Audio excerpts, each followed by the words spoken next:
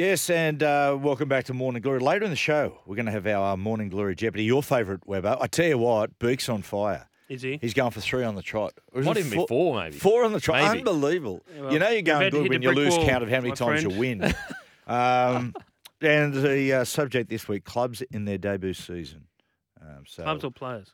Clubs. Clubs. Clubs in their first season Oh, going okay. in. Trust me, it's a beauty. Tease, hook, ratings, revenue. You're welcome, Hutchie. Now, let's chat two teams really need to get their season going, South and the Sharks, for different reasons. For the Sharks, it's really concerning. But firstly, South. Latrell returns tonight. We'll give him a huge boost, but it's really fun. They've lost 6 of their last 8.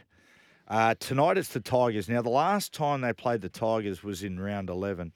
And during that time, they'd just gone on an imperial run of form. And when the way they played the Tigers, I thought, mate, they're headed towards the title here, even this or that early in the season. So if we go back to leading into that game, South had annihilated the Dogs, 50 points, belted the Dolphins the week after, beat Penrith, smashed the Broncos 32-4, and then belted the Storm. And that's where you go, man, what a run. Round 11, they come up against the Tigers. Now, let's forget about how the Tigers are going now. It's how they were going then. They'd hit a real patch of form. Firstly, they broke their duck and they beat Penrith. I think it was Tamworth. And then they beat the Dragons after that. Now, and they play South, but after South, they'd beat the Cowboys 66-18. So it shows you how good they were going. When I watched that game, I thought this is exactly the type of game after a great run of form that South could drop. I thought it was a danger game. Tigers turn up. They're on, defensively minded. They're playing with a lot of energy. And Souths were very un-Souths. They were that patient. They played with premiership winning patience and just beat them 20-0. It was, I think, with about 8 minutes to go, it was 6-0, and they just went wham, bam, 20-0. But since then, their form from there, particularly defensively, it's just gone off a cliff. Yeah, I mean, I said it last week, but they just look like a side waiting for Latrell to get back. You know, they look like a club that is almost like, we know we can play good footy. We did it this year. We did it last year. You know, we've done it for quite a few years in a row. The problem is, I think, and I do have faith. I actually think if I was to place a bet, I don't think they lose another game in the regular season this year. But the difference between this year and maybe last year is there's a lot of other teams that have come to the pack with an explosive style of play. Whereas you look back, it's like Melbourne, Penrith, very structured kind of. Whereas you look at the Broncos, you look at the Cowboys, you know, there are more people I think that can win the comp this year than maybe last year, or at least can knock them out of the finals. So if they don't get it sorted soon, it's going to be tough as well. If they do have an easy run into the finals, they may not be battle hardened like they need to be. The thing about South Beak, I think what symbolises South a little bit, two things, is that they are a team that can win from 7th or 8th. And I think that is part of the problem. I think that's led to a lack of desperation, that their mindset of, it's okay, we'll be there. And it's like that in football games sometimes. And I've often said the really good Souths, are the side that pours 60% of their energy into defence. That's not frivolous with the football. But they start to get this attitude where they go, they blow try-scoring opportunities, and the mindset is, it's okay, we'll get them in the end. And oftentimes they don't. And this is the position they find themselves in. And if they think Latrell's going to be the panacea to all their problems, well, they're not right. They've got a lot to address, one of which is the fact that they've regressed to having too big a reliance on Cody during Latrell's absence. And you saw at the start of the year, Lockie Ilias probably taken more possession than Cody, working with Keon Talamatangi and Campbell Graham down the right side of the field. Lockie last week only had a couple of handles and no kicks. I don't think there's any other team in the comp that relies so much on their marquee player, on their best player. I mean, like, I know that's sort of starting the obvious, but South, when they've won two out of 8, I think, since he's been injured. That's pretty telling. And I also think Cody's nowhere near the player he is when Latrell's on the field. That combination's that combination. We spoke about Walsh and Reynolds. Well, there's another one. So it's going to be interesting. And like Andrew Demetrio, I always say that. Jason Demetrio said yesterday, like that Latrell will play 80 minutes.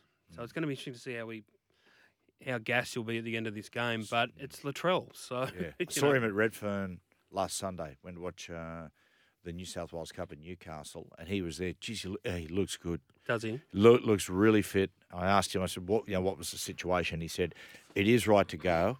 He said, we just wanted to ensure that it was." Yeah.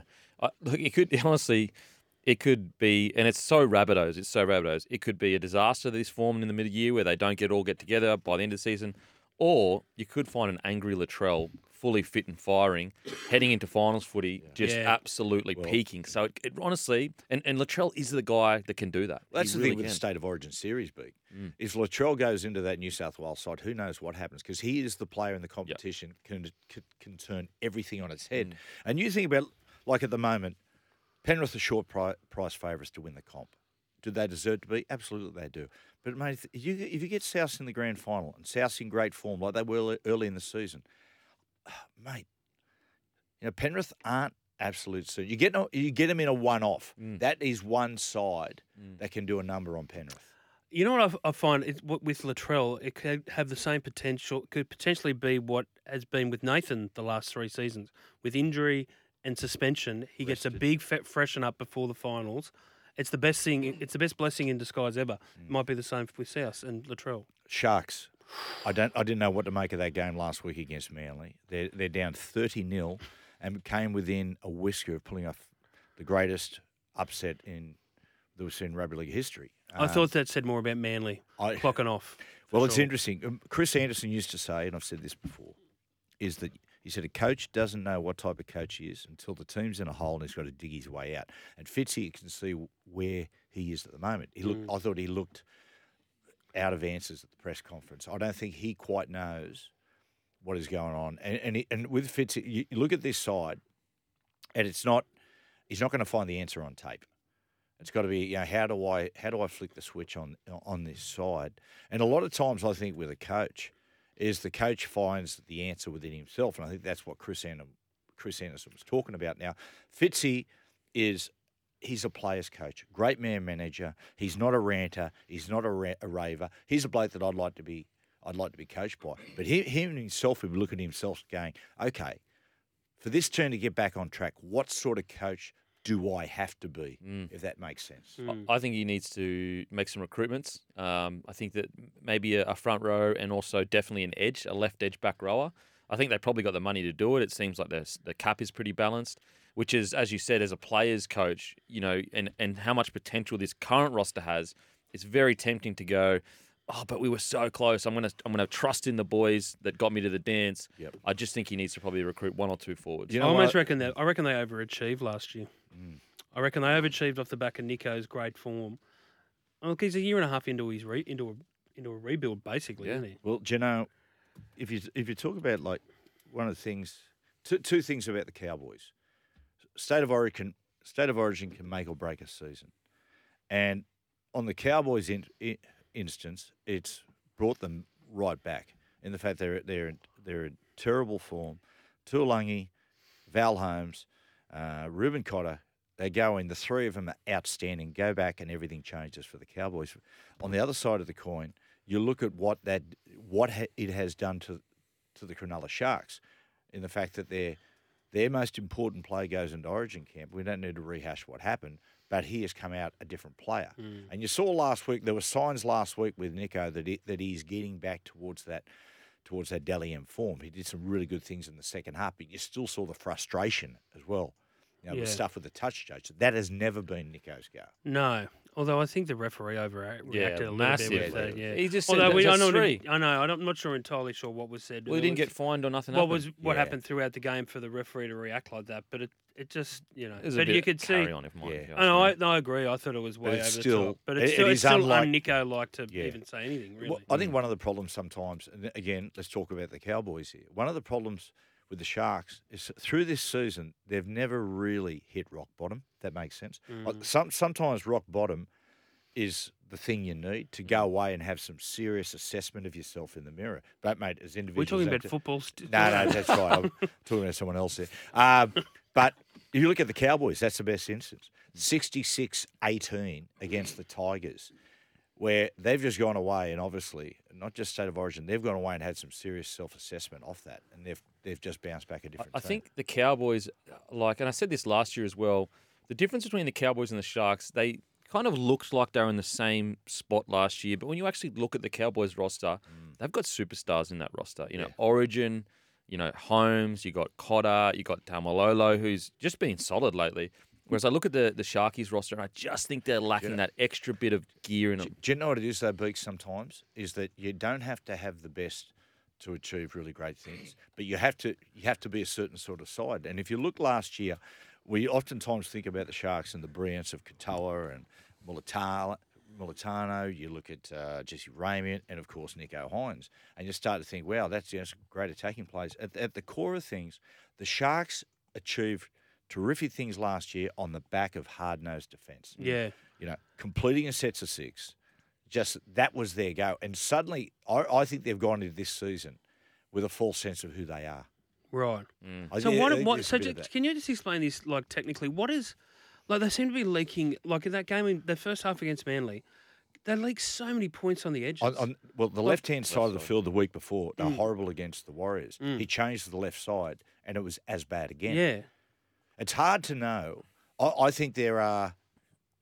Look, there's no doubt that there were problems on the left structurally as far as their defence is concerned, but also some just straight up individual misses. Yeah. And so a lot of times with that, Webby, it's not saying someone, just not interested. It's a lack of confidence.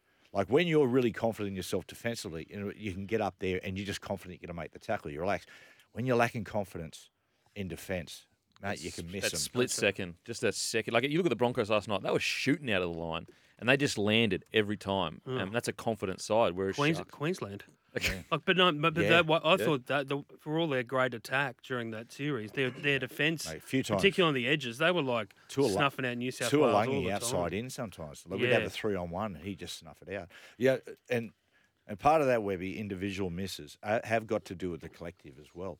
Like remember playing in the NRL, right, where you're going up and you are sitting in a defensive system, where in the fact that the blokes alongside you, you're really confident, you never quite feel isolated. But then going to England, that was a totally different mindset. And everyone defended like an island, if that makes sense, and you actually felt really exposed. And I think that's a little bit like the Sharks at the moment, where particularly on the left side, you've got a lot of blokes who are lacking in confidence, and that makes it very, very difficult. It must be frustrating for Fitzy, who's a defensive coach. and as he's we know. proven it. Like last year, they were great in defence Until the finals, and then they and they struggled. Right. I do think the edge. He probably made an error throwing a rookie on the edge there for that game because he's playing against DCE. DCE is just going to pick that wide running forward. As I said, I do think they probably need to recruit an edge to just shore up that left side. And it all starts, as you know, the back rower. All starts at the back rower. Penrith this week. Two ways to look at it. A really strong performance against the Panthers can put the game back on track. But I tell you, Panthers they're capable of putting 40 or 50 on anyone. They are ruthless. They're rolling, aren't they? What about that forward pack? Unbelievable. And mate, in Cleary last week, great signs around Cleary with the hamstring. Mate, like evidence of how his hamstring, he's carrying no psychological scarring. He took that quick tap, took off on a 30-minute run. He was called back. But if you're worried about a hamstring, that's exactly what you don't do. You know what I love about Penrith? Like, I think people are underestimating exactly what Penrith are doing. You know what I mean? Like they're going for a three. I know, it's unbelievable. It's never been happened Because in we're in so Australia. used to their excellence. Exactly. And also, I think there is a bit of Panther hate out there, which happens with all good teams. But I mean, for a team like this year going for a third premiership, short price favourites with the bookies, they've lost all those players, all those coaches. They've had to deal with, now they're going through like contract dramas or contract chat around Luai. It's like, but it just doesn't destabilise it. They've had their halfback and best player out with a hammy, and they just keep winning and winning and winning. And It's the Australian It's way, mate. unbelievable. We don't like tall poppies. But no, damn you, 2GB. We'll take it. Hey, don't worry. Hey, listen. Hey, listen. no. I drove past Piedmont the other day when Hadley was on, and when it comes to SEN, you can smell the shit. He's so scared. We'll take a great movie of the week next.